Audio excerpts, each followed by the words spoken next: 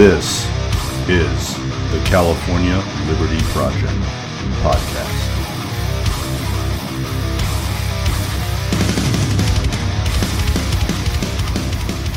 So welcome back to the California Liberty Project podcast. Once again, I'm very glad that you've joined us this weekend. My name is Greg. Make sure to follow us on Instagram at California Liberty Project and also on Twitter. And thank you once again. I've got a great guest this weekend. You're going to be really thrilled and interested to hear from her. She's been very busy fighting the good fight. And we're going to be joined in a few minutes by Sonja Shah from Chino Valley Unified School District, currently the president of that school district down there on that board. And she's been doing a lot down there. They've been a real leader across the state in terms of the parental rights movement. And we had a great conversation, so you're really going to enjoy this. Listen to the whole episode.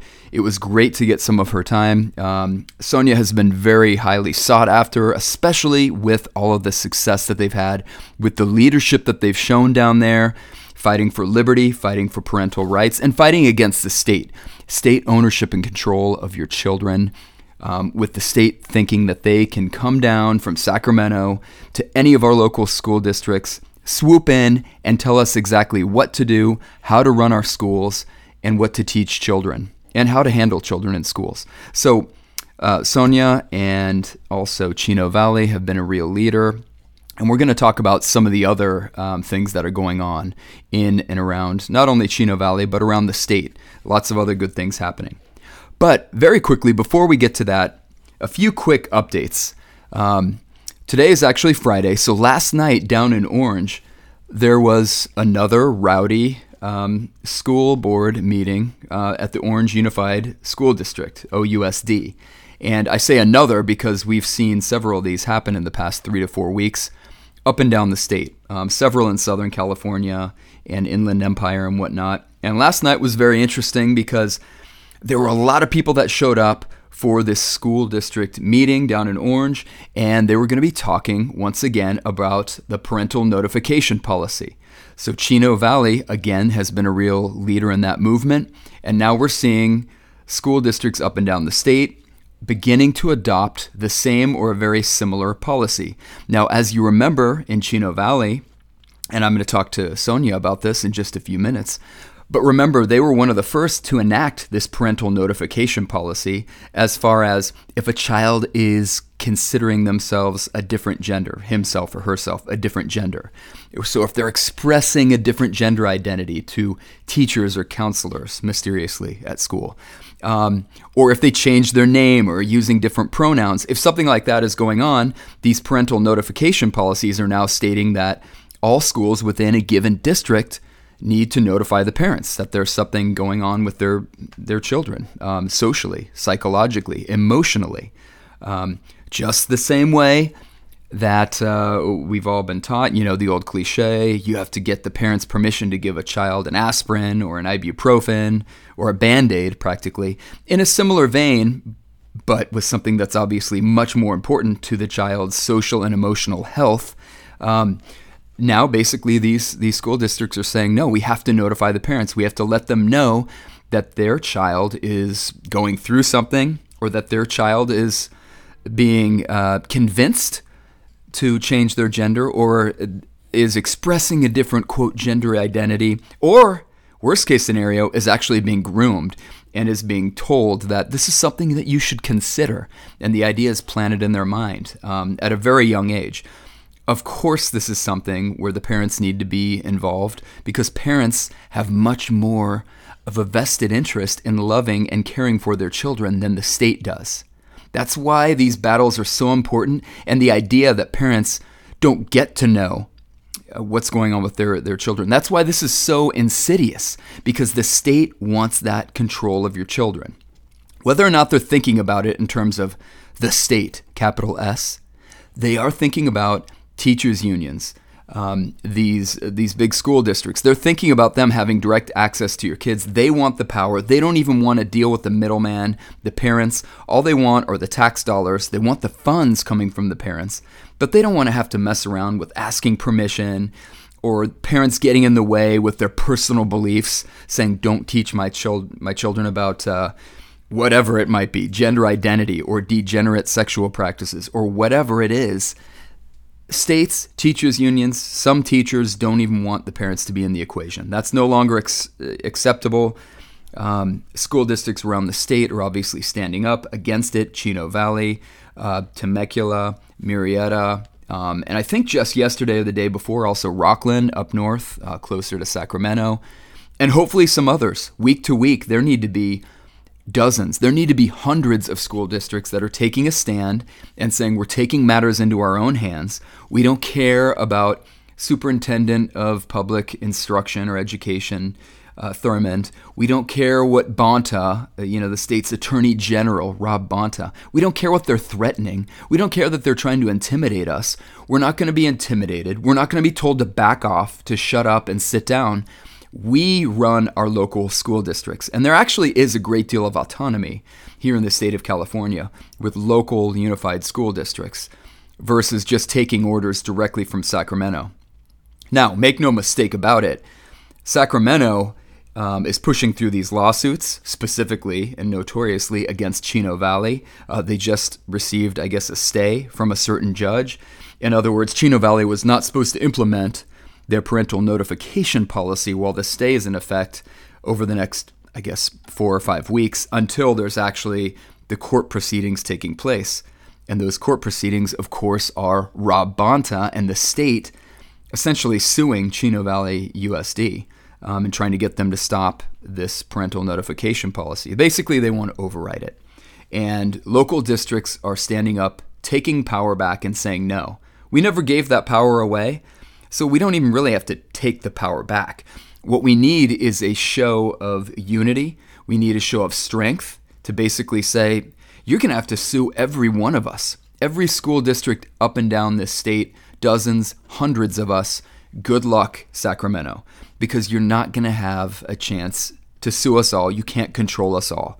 The horse has kind of already left the barn on this, and I'm really, really enthusiastically and heartened to see what's going on around the state, that people are taking power back and they're saying, no, we are going to control our local curriculum and what goes on in our school districts. So one example of Sacramento attempting to take control back from our local school districts is AB 1078, an awful bill authored by, Corey Jackson, Assemblyman Corey Jackson, I think from somewhere out in the Inland Empire. And essentially with AB 1078, this pertains to what boils down to a state takeover of local curriculum decisions, basically, to boil it down.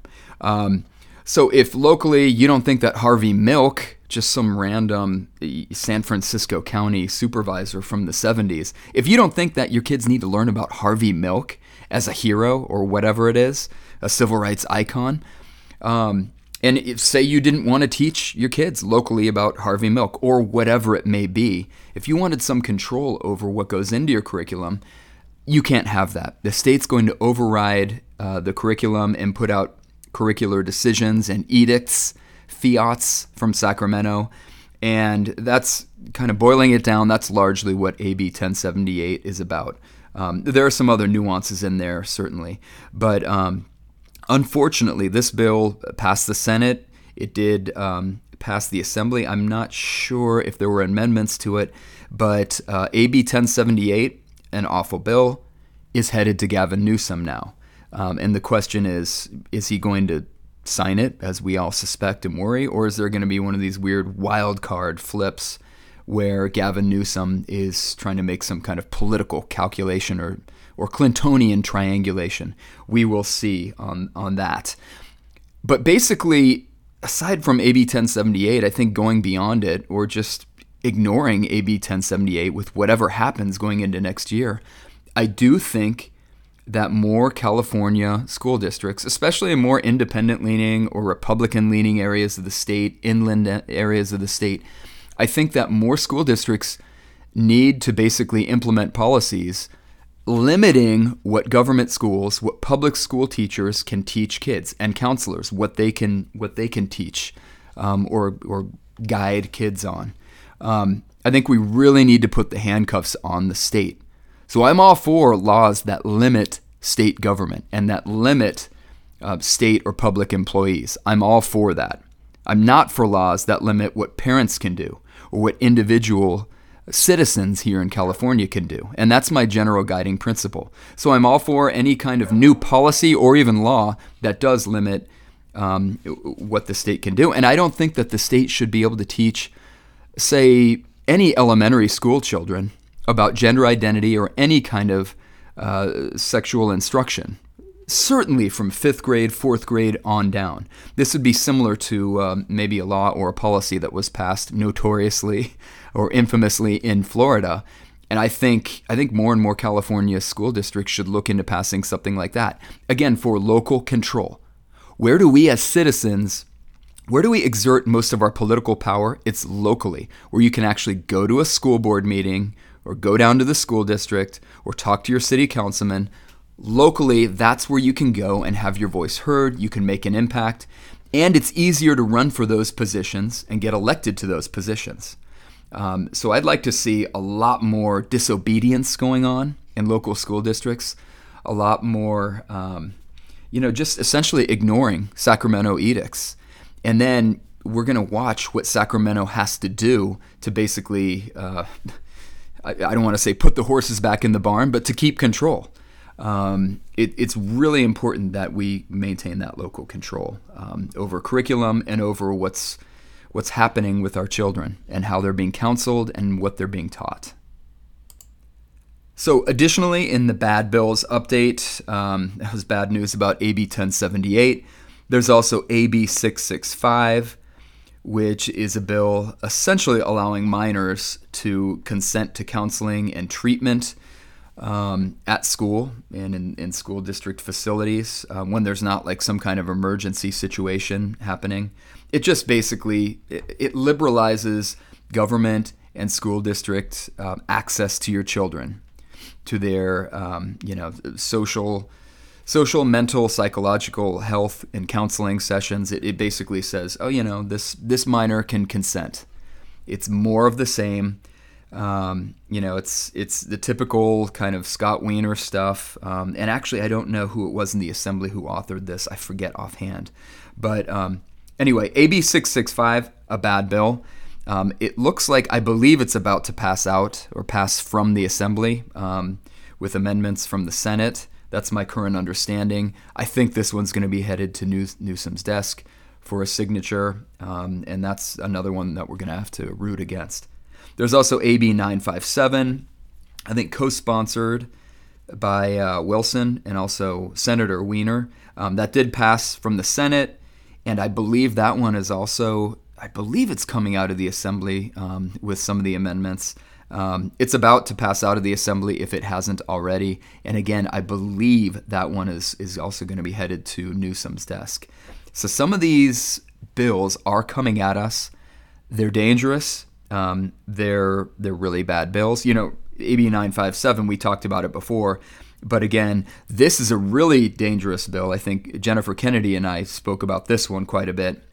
Remember, this is the one where in parental custody battles, like in a divorce or some kind of proceeding like that, essentially, if there's confusion on the child's gender identity or if the child is trans or whatever, essentially it's going to be giving the advantage to the parent who validates or affirms, in scare quotes, who affirms the child's gender identity. And which gender identity do you think it is that always gets the nod, that always gets the favoriting? Of course, it's the so-called gender identity that is opposite of the child's biological sex. They're going to get the hat tip. They're going to get the favoritism in terms of these custody proceedings. They'll be the preferred party, whichever parent validates the child's gender identity selection or whatever. So very, very dangerous. Essentially, it turns into like state kidnapping or the state allowing one parent to just play a trump card over the other, in a custody battle where this could definitely turn into something that is a bad faith move. So very scary stuff. AB 957. I'm worried that that's going to be headed to the governor's desk like ASAP. Could be next week, I think. At any rate, make sure to stay engaged. Do call the governor's offices in Sacramento, and the governor has some other offices. There are all kinds of really good materials and resources online, tons all over social media. But grab those or Google those numbers and give the governor a call. Do what you can. I mean, maybe with some numbers, the governor is going to say, one or two of these bills, whether it's AB 665 or AB 1078 or whatever, maybe we could change the governor's mind or sway him on one of these awful bills. But this has been the year where Sacramento has just gone to war against parents, trying to brush parents back off the plate, and they're trying to remind you who they think is in charge, who they think controls things in your family and with your child. They think they know best what your child's social and emotional and psychological state should be, and how to best raise your child, essentially, especially when it comes to matters of sexuality or gender identity confusion, which the state, and we all know that a lot of public schools, they are planting a lot of really dangerous ideas in kids' heads, unfortunately. Very confusing. Obviously, it can lead to a situation where there could be grooming, there could be some really nefarious things happening. And why else would they want to not tell parents? They say, oh, it's for the best interest of the student. If the child hasn't come out, so to speak, at home, well, we can't endanger that child by telling the parents about what's going on, either that the student identifies as gay or lesbian, or that the student is changing their gender. We can't have the parents knowing that, because obviously every parent is like a secret hidden abuser. I mean, it's insane. The school districts and teachers are already mandatory reporters. So if there is an allegation of abuse, that's very serious. We're all against that. If there's some kind of physical or some kind of other terrible abuse going on in the home, well, report it. It should be handled on a case-by-case basis. But until that time, we don't assume that every single parent of every single public school child in California is an abuser. That's absurd. And it's anti-constitutional. It's against basic natural rights, parental rights. And it's against all common law, as I understand it. I don't know if there's a legal expert out there, shoot me a message or email me. I'm curious about that. But if there's a big body of law, I would imagine, and precedent out there that affirms parental rights and parental sovereignty when it comes to certainly educational and moral choices for their children, and health choices. So there is that. At any rate, a lot of things going on. There are a lot of things to watch. Make sure to get active locally. We've got to underline, and we have to augment local control. It's so important. To a certain extent, it doesn't even matter what Sacramento's trying to do. If there are 500 school districts here in the state that are choosing to disobey Sacramento and implement their own policies and change curriculum and tweak it so that it fits for their local city or their local neighborhood, their local cultures and religions that are there in place, well, then so be it. So much the better. At any rate, let's get on to the rest of the show and Sonja Shah from Chino Valley Unified. So I'm here today with a great guest. Sonja Shah is going to be joining me here. I'm really glad to talk with her. This is a person who is doing something, who stands for something, and is getting things done, and is engaged in action down in Chino Valley. So let me jump right in and say thank you very much for coming on the show. Thank you for your time, Sonja, and a warm welcome to the California Liberty Project podcast. Absolutely. Thank you for having me on this morning. I really, truly appreciate it. Yeah, well, absolutely. I do value your time. I know that as tends to happen when you're busy doing things, people are clamoring to speak with you. If you're making a difference, your time is a hot commodity, and I do appreciate it. I've seen you, of course, on Fox News, talking with Trace Gallagher, some other really big shows. So thank you once again for joining us here today. So let's go ahead and jump right in. I followed your work and some of your campaign, I believe it was probably last year, you came on my radar. A lot of great candidates, Liberty candidates, people running, some of them unsuccessful, unfortunately. And then some of them, it's really cool to see that some came in and got elected. And so the question is always there, what happens when you have great intentions and you think, I'm going to do something, then you actually get elected? And it's like, there you are. The cool thing is we've seen what you've done already. But tell us a little bit about that process of deciding to run and then running and then coming on board the Chino Valley Unified School Board. Absolutely. Do you want the long version or the short version? Hey, we've got around 45 minutes, so you give Okay. me whatever version you'd like to. That would be great. Absolutely. I think I'll go back to a little bit. We'll rewind on how it even came to this point. When the shutdown happened, a bunch of us parents started getting together because things were starting to be revealed about the public school system that we were like, whoa, what in the world's going on? Little by little, we found out a lot of these things were being pushed down from Sacramento. And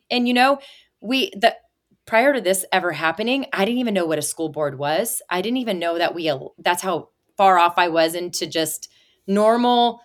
I don't know. I call it day-to-day normal people business, right? Like you go to work, you go take care of your kids. I take care of my father who has some mental and physical health elements. Yeah. And just being a wife. And sometimes we don't know what's going on in the world other than what, when it hits our living room. And when the shutdown happened, it hit the living room pretty strong there for a lot of us families that were not aware of what was going on. Started being aware of those things. Parents started to get together. I guess that's the beauty of social media.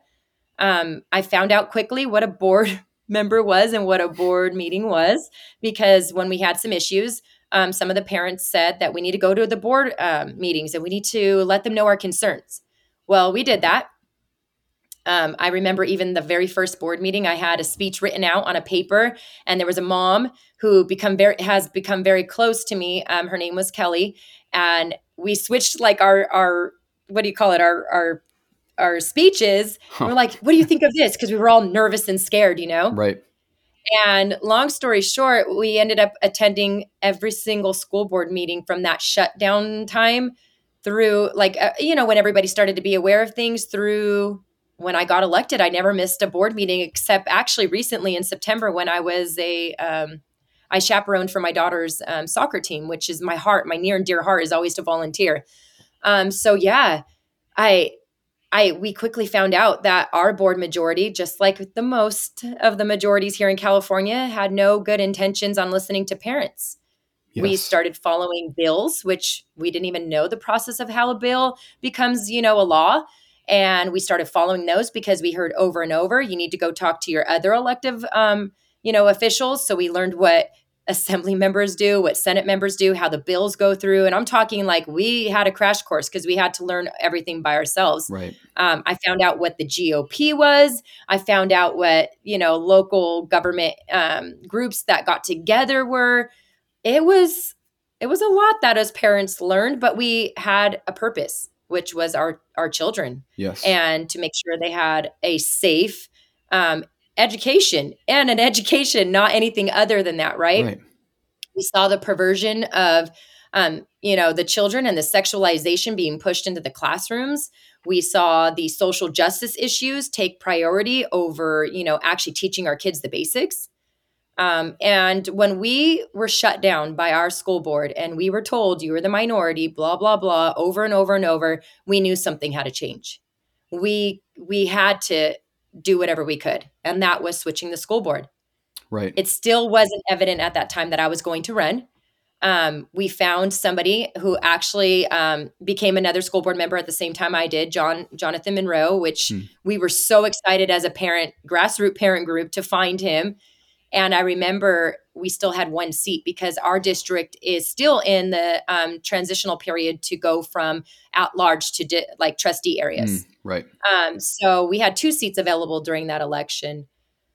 And we were still actively looking for somebody, a parent, a grandparent, somebody who just wanted to listen to the community. Yes. And I went to what was called the State of the City event. I found out what that was. I didn't even know what that was prior to this.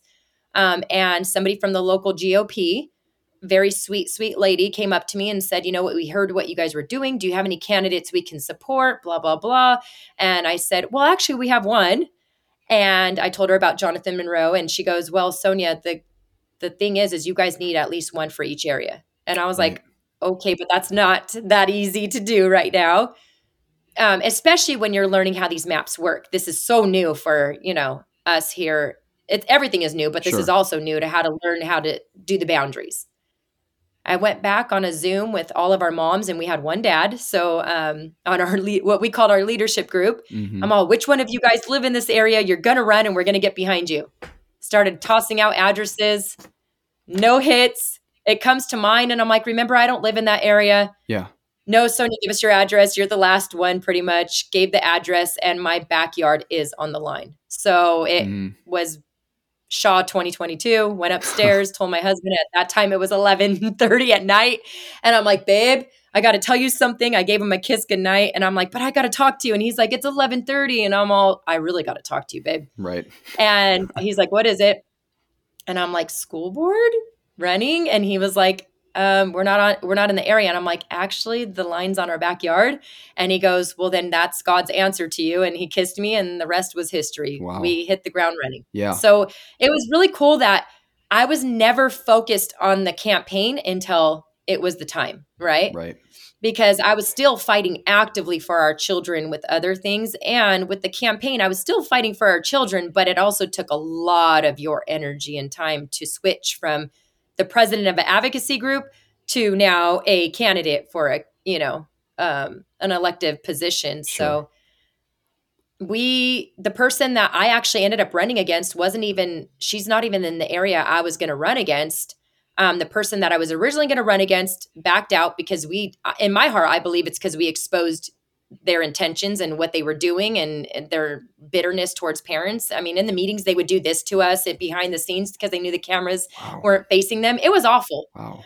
What parents had to deal with, but it also got that person out. But what's interesting is the person that John was going to run against about 14 or 17 days prior, I don't remember the exact moment, we got notification she moved from one trustee area to the next, passed the baton to the other person that was union endorsed to run against John, and she was going to run against me. Yes. We were up against another challenge. I mean, that was somebody who came in, and I think with the unions, our local unions help, one parent counted on all her documents are public record. She spent over, I want to say 140 or 150,000 to run against me. The soccer mom. Wow. So go figure how bad they wanted these seats. I mean, you had 140,000. Oh, wow. That's not even a joke. Wow. It was 120 something of her money that she fundraised, and then an additional 23 to 30,000 from the local union's PAC.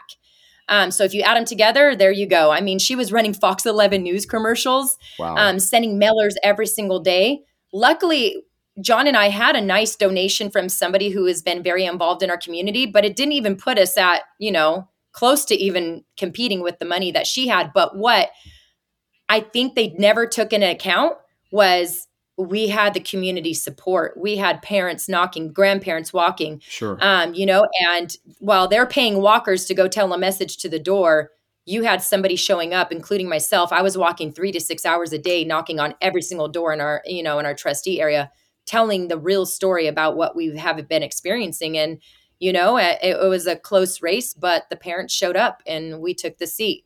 I was sworn in December. It was a beautiful, emotional meeting, and you had every single parent show up there. It was absolutely exciting because I always say, I didn't take the seat. We did. Mm-hmm. This was everything that I promised to do as a parent advocate and also now as a school board member. The very first meeting, I was named the president of the board, which generally doesn't happen, but now I see why God had a plan. Right. And here I am. I think what are we? We're in September. Already, the 9th month. Already September. Yeah.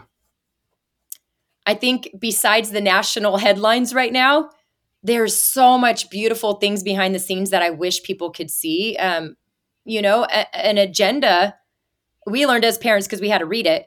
could be up to 400, 500 pages sometimes, right? Yes. And I feel like sometimes you only see the headliners, but what you don't actually focus on is all the beautiful things happening in our district. And I think that's the reason why we need parents to start running for these seats, so our districts can do that beautiful, normal business, right? And we can get rid of these crazy headliners that shouldn't even be an issue. But yeah, this kind of where we're at right now. No, it's been an amazing ride, and like I say, what I appreciate so much about your story is not even so much, oh, the national headlines, cool. It's, that's all great. Mhm. But I think the national headlines, maybe the Fox News and Trace Gallagher and all those organizations are probably recognizing that this is like a true grassroots story, right? There's no Mhm. astroturf about this. This is really like you were involved with your group. And remind me the name of the group in Chino Valley again. What was We changed the names recently to CV Parents, CV but Parents? we were Okay. the parent advocates of Chino Valley prior to that. Right, right. And we were kind of like a branch of, remember California Parent Association and the people that sued California to get the kids back in school? Yes. We became like one of their first advocacy groups. And back then, you've seen Okay. all these just beautiful organic groups start to branch Oh, off. yeah. And Yeah. what's really cool as parents, I mean, you even have one, as parents, we've seen the need to all join together, right? And Yes. that's where I think we're at today. And I think that's what makes the movement so powerful right now, is not because what Chino's doing, not because of what Marietta or Temecula or Orange or some of our Sacramento and Central California boards are doing. Hmm. It's you're seeing the fruitation of all these organic groups that started a few years ago. You're actually starting to see what's happening now with them just being persistent, and just continuing to fight for what is right for our children. I think that's why this has become a national movement, because it's not just Chino, it's all of us now in California linked Yes. together. Yeah. And all these boards that took the majority, that's the most beautiful part. We knew parent groups needed to link together to become a wrecking force, for Sacramento when they waged the war against our children. And now you see school board members that were recently elected all joining together, and it's just naturally happening and, organically happening. And I think that's the biggest, um, the beautiful thing about it, the biggest threat that Sacramento has is we don't necessarily have to have all these crazy things to, hey, come together. We're just all together already. We've been together for the last few years. Right. So Right. And look here what we pulled us are. together too. I think so much of it was like, okay, the reaction against COVID, authoritarianism and Yep. tyranny. And that is a worthy fight. Totally. I'm 100% on Yes. board. We were involved, my wife and I, so many of us, friends, allies, colleagues, Mhm. up and down the state, every little town, every little suburb, even big towns, big counties. Yep. We all got involved. But now, like you're saying, we're seeing that natural fruition where it's like, okay, Mm. the movement's kind of grown up, if you will, over the past 2 years. And of course, there have been activists for many years doing great work. But the explosion in the Absolutely. past 2 years, where we've seen so many people kind of get activated, like you're saying, I think it's a really good point. They're now coming to Yeah. fruition. We're going to see the fruits. And it's not just fighting COVID mandates and authoritarianism and get this injection and do that. Now it's going to broaden. And I think the little tyrants and COVID fascists and whatnot, they awoke the sleeping giant, to Yep. invoke that kind of cliche. But they shouldn't have done it because they poked the sleeping bear, and we collectively kind of woke up. And I see you as a leader in that Yes. movement. Whether or not Yeah. that was your intent, I think you just jumped out there with your natural leadership. You heard the Yeah. call, like you mentioned, and you told your husband, like, "Hey, let's do this." You jumped into Yeah. it, and that's amazing. Yeah, because I was thinking about it today. Like, everybody always looks for a leader, but if you really think about it, everybody could be that leader, right? Right, Because you have people that are just looking, hey, well, one person say it. And then that's exactly what happened when we started going to board meetings. It was one, it was two, then it became, 15, 20, and then it just spread. right, And I think that's the thing that we need to remember. Don't ever count on one person, because people fail each other all the time. But I think if we can show everybody can play and be part of something so beautiful for our children, that's where our kids will win, because I feel like we've actually been trained for how long people who were like me that weren't involved in anything political, which I don't even like to call it political. Now it's moral, right? Yeah. These are moral things in day to day. Right. We weren't involved in that, but we also trained our children in a way to not even know what the Constitution was. And we see how the government literally started taking over us, the people. But in reality, it should be the people, controlling the government. Exactly. And here we are having rulers of the government being unlawful and trying to now pass unlawful things to shut us up. And I think that's where we need to remember now. I always want to tell parents, because our group was so diverse and beautiful and unique here in Chino, and I know that's how it is everywhere else. Don't let them divide us by a red and blue and a Christian and non-Christian. Mm-hmm. We all need to stand up for what is morally right for our children, regardless of what affiliation you may, stamp on yourself. Yeah. Remember, like, we have the power now. Right now, I mean, I really in my heart feel like this is the time. If we're ever going to make change together, it's now. And we have to show our children they can take control. They are not to be submissive to the rulers and the tyranny that is happening. They need to take back the control of what, our founding fathers originally put in place, because we've lost our ways. But I also think right now we're in a point, and I call it the inflection point, of where we can turn things around and we, the people, can finally, govern again. We just got to withstand the battle. And That's you right. see, the battle is pretty thick here. But the beautiful part, you have what I call the political cartel up here, but then you have all the people joining together. And I think that is where we have the power in the change right now. Yeah, that's right. We have the numbers, right? And I think it's great point that you made.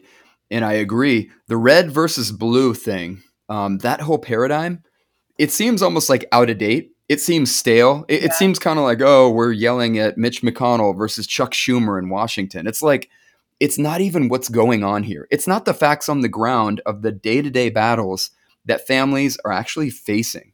So much of that is almost like team sports. It's something you watch on TV versus getting involved with your city council or your school board is right there, and it makes a difference to your daily life. And it is like less partisan, strangely, right? It's less like, what team are you on versus literally, what are my kids learning? Are my kids going to be seeing terribly inappropriate things or having an agenda pushed on them? That to me is much more real, tangible, and day to day, right? I think you make a really good point about getting away from the team sports aspect of this. Well, that's what they want. They want to divide us to be able to conquer us and keep us down at a certain level. But we have to remember, when it comes to our kids, us as the people should have no boundaries to join together, right? Like, it's no secret that I love Jesus, and that's who I ask to guide me and protect me in daily things. That's not a secret. They'll label me as white Christian nationalist. I've heard it all. Yeah. But that's what they want. They want to call you that. I can't tell you how many times I've been called inappropriate names to try to label me so they could discredit me and quiet me down, because then, oh, Sonja's this. Oh, Sonja's a Nazi. Oh, Sonja's a white Christian nationalist. Sonja's this. Sonja's a Republican. Sonja's, I can't tell you how many names they put on me. But why do they put those labels on you? It's to try to quiet the voice. Put you in a box. But if you see organically what happened here locally, I have friends who don't believe in God or believe in a different God, or these are parents that I met through this process, parents that, have been longtime Democrats, parents that are liberals. Mm-hmm. Yes, I am a Republican, and I believe my morals and values align with that party. But I also believe if we can come together and realize our children are more than just a party line, then we can win this, right? Right. Because at the same token, I really feel in my heart that's what they're trying to do, is divide us. Mm-hmm. Hey, all of you, people that are right here, you don't want to listen to Sonja because she's this, or you don't want to listen to this leader because they're that. And it's like, don't let them do that. Right now, we have a huge problem.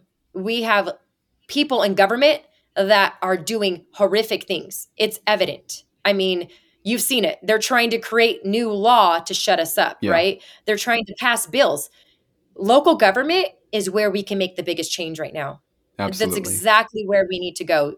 I mean, normal day-to-day soccer moms, dads who are, superintendents of a job site, anybody, grandma and grandpas, when you get into your city councils, you get into your school boards, that's where we make the change. That's where we've seen them get into it and make the horrific changes, right? Yeah. So now it's time we take one of these local government entities back for the people, and we start listening to the people. And that's where we continue to see the change that our California desperately needs, but so does our nation, right? Right. Right. Um, I don't know. I mean, I see the actions of the government right now, and people are so pissed and saddened and maddened. And I'm like, in the same token, I'm like, this is a gift. Yeah. They just literally showed you exactly who they are and what they want. And this is a gift to the regular, normal, day-to-day people that had no clue, because I hear it over and over. I was never involved in politics. I never got involved. I didn't know what this was. I didn't know what that was. Stories like mine, stories like, so many others. And now you're hearing them. I can't believe they said that. I can't believe we're dropping our kids off and they want to keep secrets from us. Like, no, things that you would never think of, right? Yes. Are finally coming out of these vile political cartels' mouths, and it's finally hitting the people. And I think it's beautiful to see the people start to come together for our kids. We have Yes. something in history that is going to teach our kids more than what they probably learned in the classroom recently. So yeah, I think it's great. And this is the moment, I think, in my opinion, for this fight. And I mean Yeah. metaphorical fight. Nobody wants, of course, violence or anything like that. But No. for the struggle. And what is the struggle? To me, I put it very simply as the state coming between the parent and the child. Nothing could be Yep. more fundamental to a healthy society, in my opinion, than parents loving and raising their children, and the school district working for the parent and child, supporting that relationship.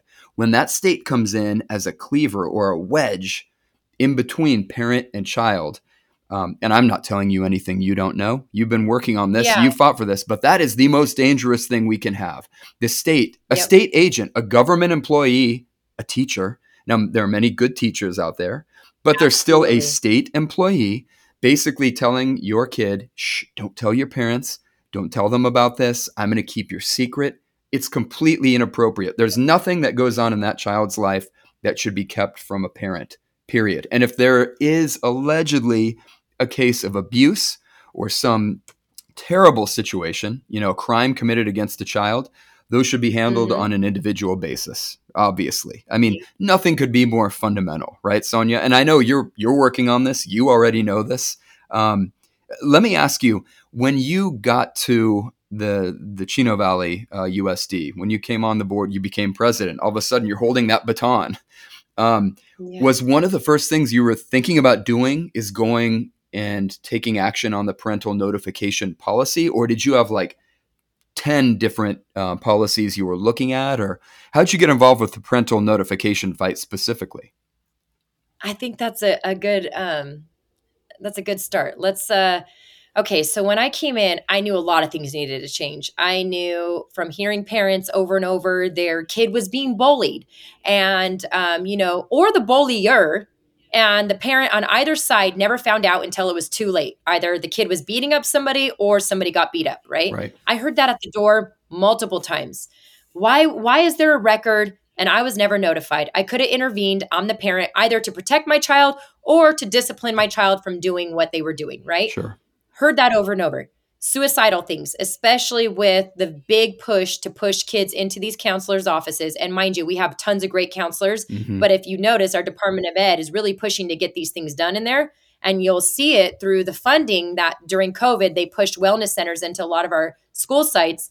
And I'm going to stand by what I say. These wellness centers back in 2020, 2021, 2022, you'll see a lot of these in different counties, like LA County especially, you'll see them switch them from wellness centers to clinics, right? Right. And then you also saw that recently in our county of San Bernardino schools, not San Bernardino County like us, that in Chino that lives in, Mhm. is in the San Bernardino County, but the San Bernardino County schools, Okay. you just seen them recently approve clinics on campuses. So I'm thinking over here, they already have a bigger plan. There's a big push for community schools. They're going to package it up as the whole family. We're going to do this, this, and this to your child, right? Right. Well, school already provides meals. So stop acting like, we don't provide meals. That's a great thing, because I was one of those children back in the day that used to rely on school to give me a hot meal, because we didn't have food at one part of my childhood. My mom was selling our food stamps to buy, drugs. But they're packaging it up. And then you'll see, when I was in DC, I heard something along with other school board members, it was at a CSBA thing it was in DC, and, Becerra, we all know who he is. He literally told all of us board members, horrifying, let me in. I have money. Let's get these clinics on campuses. Why? It's already showing you they have a plan, right? So when I came into office, it was so many things that I knew I had to tackle. Now, the parental notification was on my radar, but here's where it finally came to fruition. Following the bills, I told you I started following bills a few years ago when COVID hit, because we kept hearing our school board say, it's the law, it's a bill, you guys have to fight the bills or whatever, right? I saw a bill come through by Bill Selly, an assemblyman newly elected, and it was about the notification of one of those things. And it was about if a child wants to change its gender, be called by another gender's name, or use a facility not of, the sex that it was born, or if they wanted to join a team, right? And I'm like, finally a bill that makes sense, right? Bringing the parents back in the picture, because Sacramento did wage a war against parents, and they're trying to break the family unit up. It's apparent. Look at all the bills they're proposing. Even with adopted parents, which we know is a broken system. I was in the adoption in a foster home at one point. It's awful. I'm not saying all homes are awful, but with the bills right now on the table, they're also weakening the good foster parents right now. I mean, it's absolutely horrifying. And in CPS, we all know, is a broken system too. I mean, maybe there's good people in there with good intentions, but you also have kids being put back into really dangerous homes, right? And you see horrible stories with that. So I'm like, why aren't you guys focusing on fixing these things instead of breaking them up, further? So when Bill came out with that, I was like, we have to get behind this bill. We used to ask our school board, when we saw horrible bills come through, can you guys write a resolution? Because we learned you have to write support letters, not only as parents, not only as groups, but as school districts, to really get these elected officials to really think about, hey, this is what the community is asking for, or at least give them the opportunity. So I brought it forward to our school board to vote on, it was a resolution to send a letter through the process of this bill saying we, Chino Valley, support parental notification. And that night we were voting on it. It passed 4-1. But what Bill came to our meeting and he told us, guys, they didn't even let it go through the process. They didn't let it go through the hearing. It failed. But he said one thing after that: you can make your own policy. And I'm like, wait, what? If we could make our own policy, yes, I would love to send a support letter, but why are we wasting our time? I'm going to bring a policy forward. The great thing about that is a bunch of different leaders from different organizations came together and we formed a coalition. And I think I was the only school board member, if I remember correctly. No, we had one other one in Orange, our county of Orange, on there too. So we all worked so hard to bring something alongside some really amazing attorneys. In the process, I have an agreement with our superintendent. It's called a no secrets, no surprises thing. Being a parent before, it was always frustrating. We would be surprised in the back of the agenda, hidden junk that we didn't like. So as a school board member, him and I shook pretty much to say, anything I'm going to bring forward, I'm going to give you the opportunity to work on it so there, you can have your staff on board. I mean, I'm a very transparent person. You'll learn that really quick. When you tell the truth, it's easy. So I told him I'm going to bring a policy forward that Bill was working on. And right away, he went to our district attorneys and they said, oh, no, it's illegal, blah, blah, blah. And I said, okay, cool. Let me know what law I'm breaking if I bring it forward. 4 weeks pass, no law can be brought forward. They cannot cite one law that a parental notification would be breaking the law, right? And finally, he says to me, Mrs. Shaw, you're right. There is no particular law. And I'm like, ding, ding, ding. We knew that, but okay, I'm glad you're on board now. And I said, it's time to bring the policy forward. It's ready. and we brought it forward. I like transparency. I knew this was a controversial issue. And I know people don't really necessarily read the policy. Till this day, I still say, I hear things like, oh, you're outing somebody. Well, let's go back to the policy. The policy says when a child's ready to be called something other than what they were born as with their peers and their teacher, which they're coming out, if you ask me at that point, Right. then we notify the parent. So Right. I don't call this an outing policy. I call this a parental notification policy. Hey, we already know schools have been programmed to keep secrets, but us as parents are not, as the school district, are not going to keep secrets from the parents. That's my heart and Yes. soul into this And policy. you need all the medical records. You need any Yes, psychological or counseling records, of course, as the caretaker. absolutely. Right. So I brought it forward for a first reading in June, and I gave the community an opportunity to voice their concerns for the next 4 weeks until we brought it for a vote, which it did pass 4-1. And then it just blew up from there. But I do want to say this.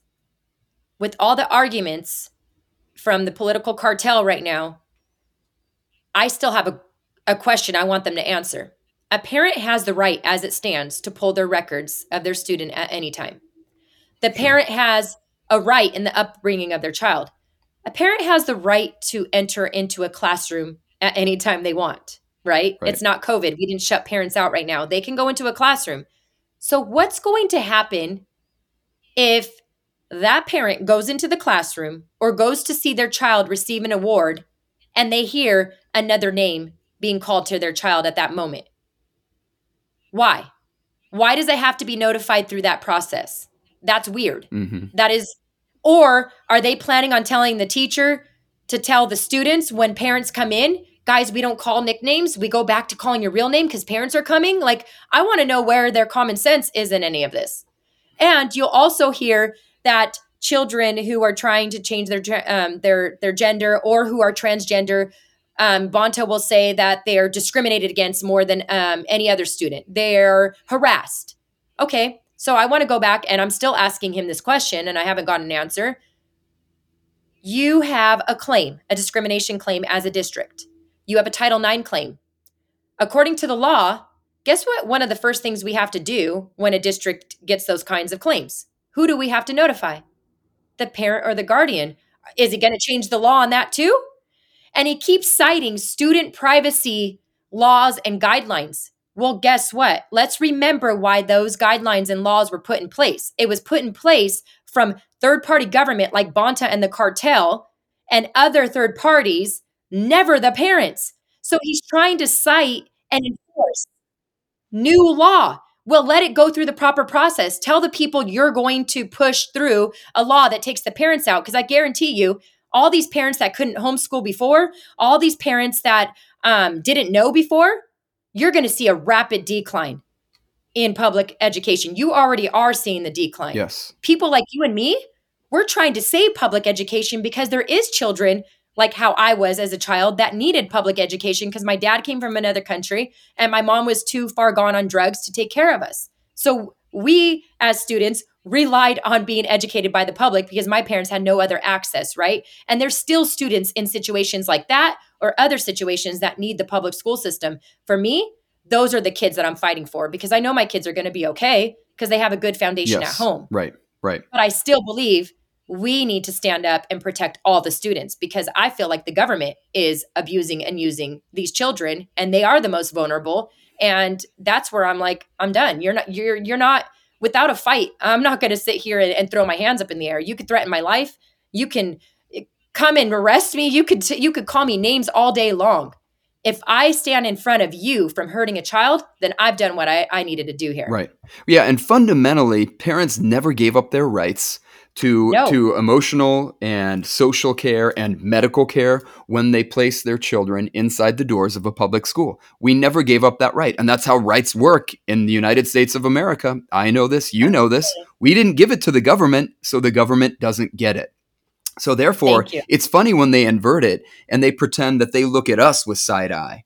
They look at us, the parents, as suspect. Like, well, we have to make sure that you're caring for your kid.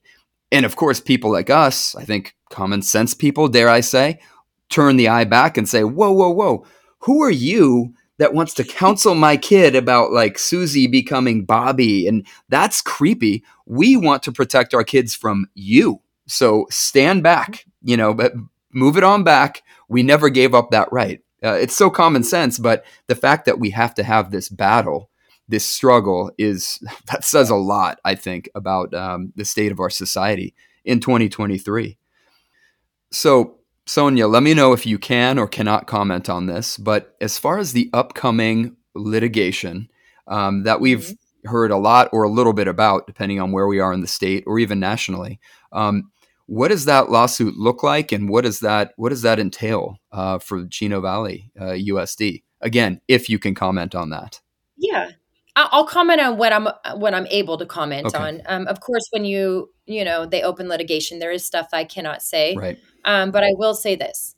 I believe in my heart that they want to keep it here locally, to control it here locally, because they don't want it to go to the federal government. We all know that takes time, and they're not going to get the answer that they want. And here's why I think that they're doing that. This Wednesday, we actually have a hearing. They asked for the judge to grant a restraining order on our district, pretty much to stop the implementation of the policy that's already had great outcomes since we've implemented it in this school year. They're trying to stop it. So we'll hear tomorrow what happens. Now, I will say this. As much as they want to fight parents, I am so grateful for the parents that are fighting back. I've actually heard directly from parents here in Chino Valley that they are going to push back on Bonta and his request to put a restraining order and say, no, you're imposing on our rights, and that's not right. Right. So I think it's going to be a war. I'm hoping that the judge makes the right decision, and I'm hopeful he will, because that's what judges do, right? So I'm grateful that tomorrow we have this opportunity for the judge prayerfully to say there's nothing that they're doing wrong. Because you've seen other districts, you've seen that one parent, she got $100,000 or something for them socially transitioning her child. Right. Okay, add that towards the children in other districts. Imagine that liability, right? Yeah. So they're already saying with local different kind of judgments at the local level. It wasn't in our legal district, Yes. but still, you already see this starting to happen. Meaning, it's already being decided that the parent shouldn't have exited out. Now, Yes. I will say there was one that supposedly that, the crazy people who want control of our kids they try to use it in their benefit. And that was in, I think, Chico. But if you actually looked at the judgment, when I asked for a breakdown of it, it actually said legally at that level, the judge was not going to require the districts to notify or require the districts to not. It was up to the districts to decide if they wanted to notify or not. That's kind of how I read the judgment. I may have been wrong, but that's what I read, and that's what I've had other attorneys explain to me. So you already see other court cases already to determine pretty much we were in the right? Right. There was nothing legally that we're breaking. So to me, I'm hopeful for tomorrow. Yeah. If that happens tomorrow, I think the next court date that I'm hearing is going to be in February, which we know that the state will probably at that point end up challenging because they're going to be upset either way. And we're going to challenge it. As long as you have the majority that you have right now at Chino Valley, I believe in my heart we're all going to stand firm. I could speak on myself. I'm going to stand firm. And as the president of the board, I'm going to push for us to be able to stand firm on parental rights. So you don't see us giving up, and I don't see them giving up that easy. So here we are. What is really cool is no district wants to spend any of our child's education money. We all know that our staff has to work so hard to obtain any of it, right? But I think what the biggest blessing is you have nonprofits available to take the case. So It's just a matter of time before that happens. And this probably will end up, if this is the way that I see it going right now with the resistance and also the challenge to the resistance, we probably will end up in the Supreme Court. I can't see it not, right? Because we're not going to give up. Yeah. They're not going to give up. I don't know if you guys caught this when Newsom did his press release about, 4 weeks ago, I think. He said he was meeting with legislators to see if he can come up with a bill to make something like this notification policy illegal. Yes. Well, Right. we all knew with 2 weeks or 3 weeks into the legislation session ending, Mm-hmm. he can never push a bill that quickly. Yeah. So I will say this, next year, when they open back up again, they're probably January. going to try to make it a law. Yes. But that's when parents need to challenge and stand firm, and they need to let their local elective officials, their assemblymen and their senates, Right. know if they do that, they're out. Yep. They're going to vote them out. Like this is the line, I think, that we all stand on. We dig our feet in and we don't move. We don't budge, and we don't compromise. These are our kids. We don't give our kids to the state. Correct. We are allowing the state to educate our kids, and we need to remember that is a gift to the state to be able to have that, right? Yeah. Yeah. I mean, I think that's when the people will start to win, is when we start to do that. And I already see it starting. So Yeah, and I think it's a really good point. I've always held that one of the cures to this insanity, whether it's transing the kids, whether it's indoctrinating the children, causing potential emotional and social harm to the child, to the student. One of the big antidotes to this, one of the cards that we have that we're holding in our hand, is going to be litigation. And I'm not one of these people that says sue, sue, sue, sue. That is not what I want to do. We don't want to empower lawyers and make them a lot of money. However, I think that this is a powerful tool. I mean, you brought it up. I fully agree. There needs to be litigation all over the place. Litigation for people who were, told as a 15, 16, 17-year-old boy or girl to have this irreversible surgery, this damaging surgery. Litigation for people who were groomed and who were either abused or propagandized and had emotional and psychosocial harm. Just litigation all over the place. It needs to be a little bit of a brushback, in my opinion, to some of these, whatever you want to call it, some administrators, teachers, government employees who are trying to get involved with your kid and trying to subvert your kid. That's one card I think that we hold and we need to play. Let me ask you really quick. Obviously, Florida has, Ron DeSantis put through the so-called "Don't Say Gay" bill. Everyone knows it's not illegal to say gay. It's certainly not illegal to teach about human sexuality to high school students in Florida. It was basically just for third, second, first grade, for the young elementary school children. You can't talk about sexuality, gender identity, and such. Are there any plans? Is that something that could be implemented at a local school board or school district level, Sonja? Or is that something that would be better at Sacramento? I mean, what are your thoughts on that? Could Chino Valley look at a policy like that where teachers are not allowed to talk about sexual identity to elementary school kids? You absolutely can. But what we're seeing right now is not only laws that have went through that are now requiring certain things, but with the AB 1078 you see on the table right now, that looks like it's probably going to pass. That's going to take school boards' ability that they've had for decades to determine what is age appropriate in the classroom away. Yep. So when you have people like Tony Thurmond and you look at their Department of Education website and you see what they're pushing, I have no doubt in my mind, me personally, I believe he's going to be pushing it younger and younger, because you even saw Newsom and his first partner, wife, get up and say, we need to teach kids at the youngest age. So they already are planning on bringing stuff that is inappropriate to kids at a young age. Listen to their own words, right? Yep. And then with AB 1078 and Tony Thurmond sponsoring it, our Department of Ed, what does that tell you? That tells you, no matter what, if Sonja Shaw or John Monroe or, any of our board members brought something forward to be stating on the outward that we are not going to show kids, this grade through this grade inappropriate material because it's not age appropriate, they now are trying to pass a law to say, nope, you're breaking the law now, Sonja. You're breaking the law now, John Monroe. You're breaking the law, Temecula. You're breaking the law, Marietta, right? So that's where I think people need to be aware. Us at the local level, we came in to do a job, and the job is being done. But what they're doing now, and I hope people realize, is they're trying to now control at the higher levels what we do here locally. Right. And I think unless we start switching some of those seats in the Senate and the Assembly, we're going to have a really tough time pushing back, because they are making it law. Whether I believe the law is lawful, Sure, they are still making it a law which ties our hands, right? Because no one wants to go and say, I'm breaking the law. As much as we want to, there's severe consequences for that. And we know just with us even being lawful, look what they're doing to us, right? Yeah. So imagine being unlawful, what they would do to us. They would probably put me in handcuffs tomorrow and take everything away that my family has worked hard for. Right.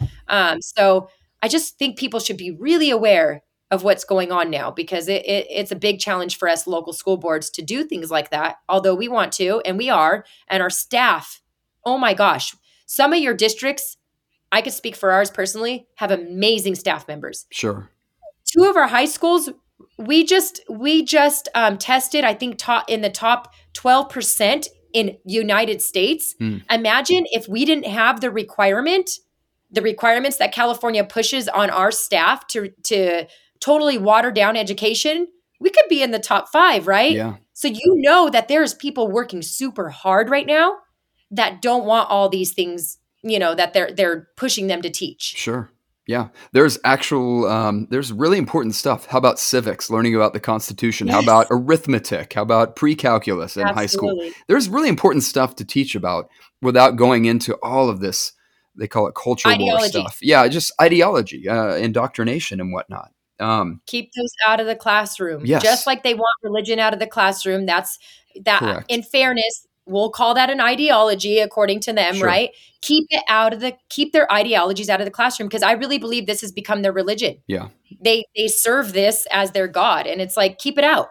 We don't want it around our kids. Well, that's We're right. asking you to That's right. reading, writing, math.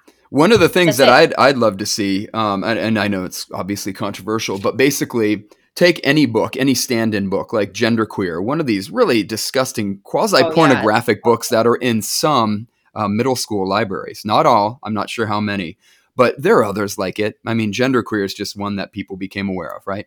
So how about if we at least put the Bible in as many schools, in as many school libraries as Genderqueer, or just substitute out Genderqueer, one of those disgusting books, that prurient material, substitute that out and put the Bible in, and then see what the so-called left or the progressives say. I want to try that experiment.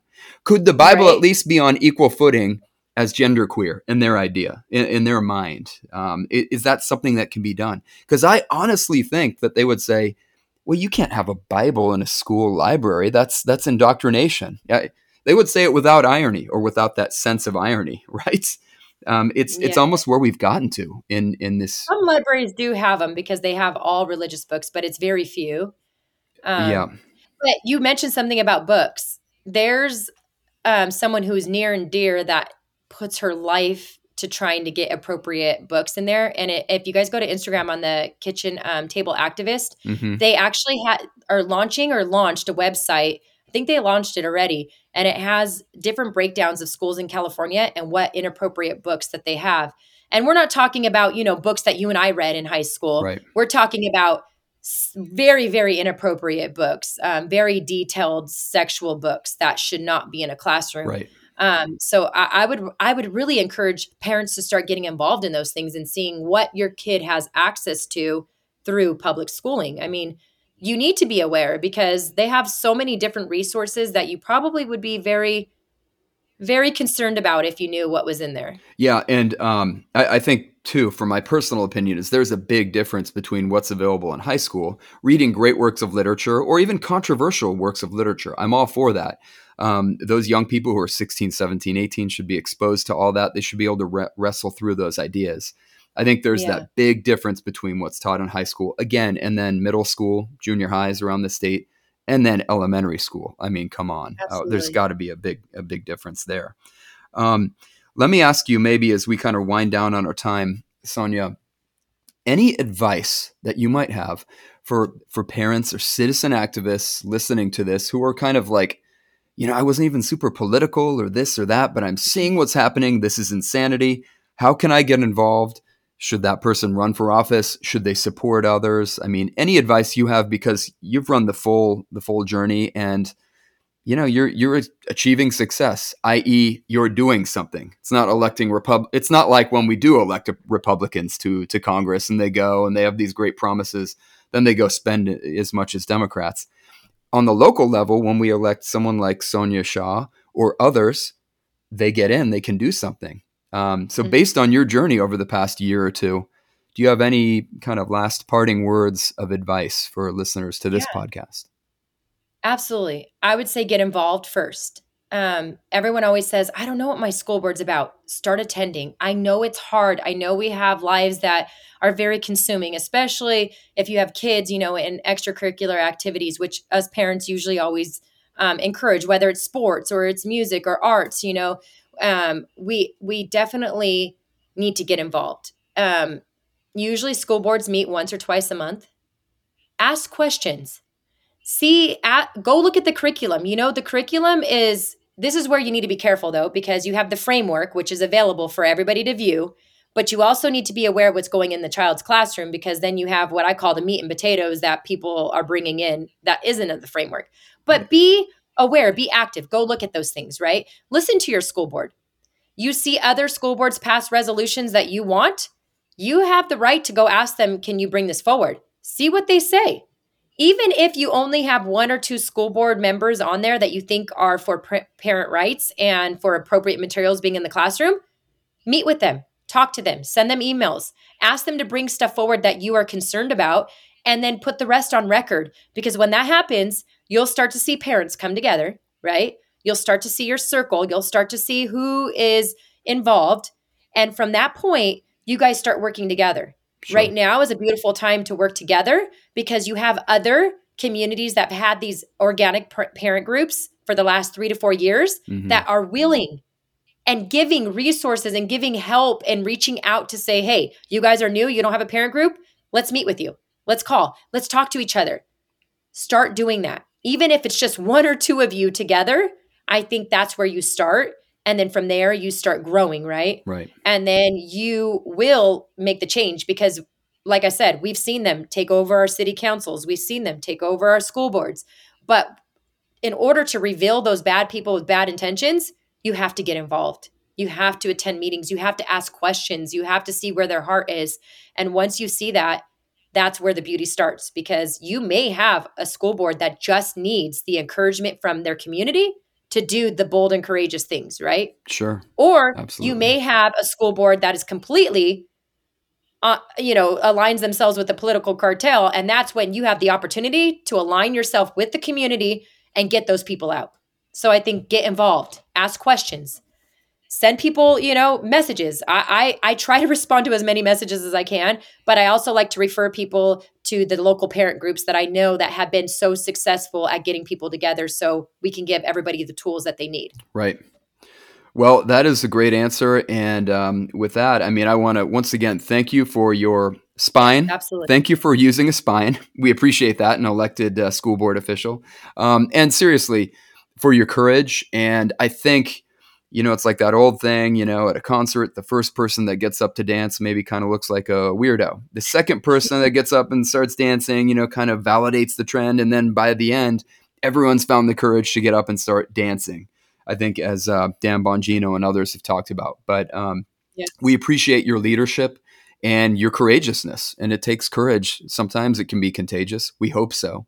So keep up the great work and keep us apprised of what you're doing. We'll be following you and all the great work you're doing. And last thing before we go, where can people go to follow and to get updates from you, Sonja? Right now, I am horrible at social media, but I'm trying to remain a little bit more active. I just changed my account to Sonja, Sonja, Shaw, Shaw, 2026. It used to be my 2022 account, but because I was recently loved by our CTA, they sent out a newsletter and it had my name in it. And there's also been word, not in that newsletter, that they're going to initiate a recall with the local group that's been against us here in Chino. I had to activate my 2026 account to try to secure the position so parents have a voice. So Sonja Shaw, 2026 on Instagram. Just give me a little bit of grace when it comes to responding. I am trying my hardest. But yeah, they can find me there. Or if they're local community members to Chino Valley, they can always email me on my district email, and you can get that from our district website at Chino Valley Unified School District. So perfect. Either one of those, just reach out to me. I'm more than willing to try to get somebody an answer if they need help. Awesome. Well, with that, thank you very much for your time. I really appreciate Thank it, you. Sonja, and all the best as you move forward. Godspeed to you. Awesome. Thank you very much. Thank you, Sonja. This has been the California Liberty Project podcast. Make sure to subscribe, share it with others, and follow us on Instagram and Twitter.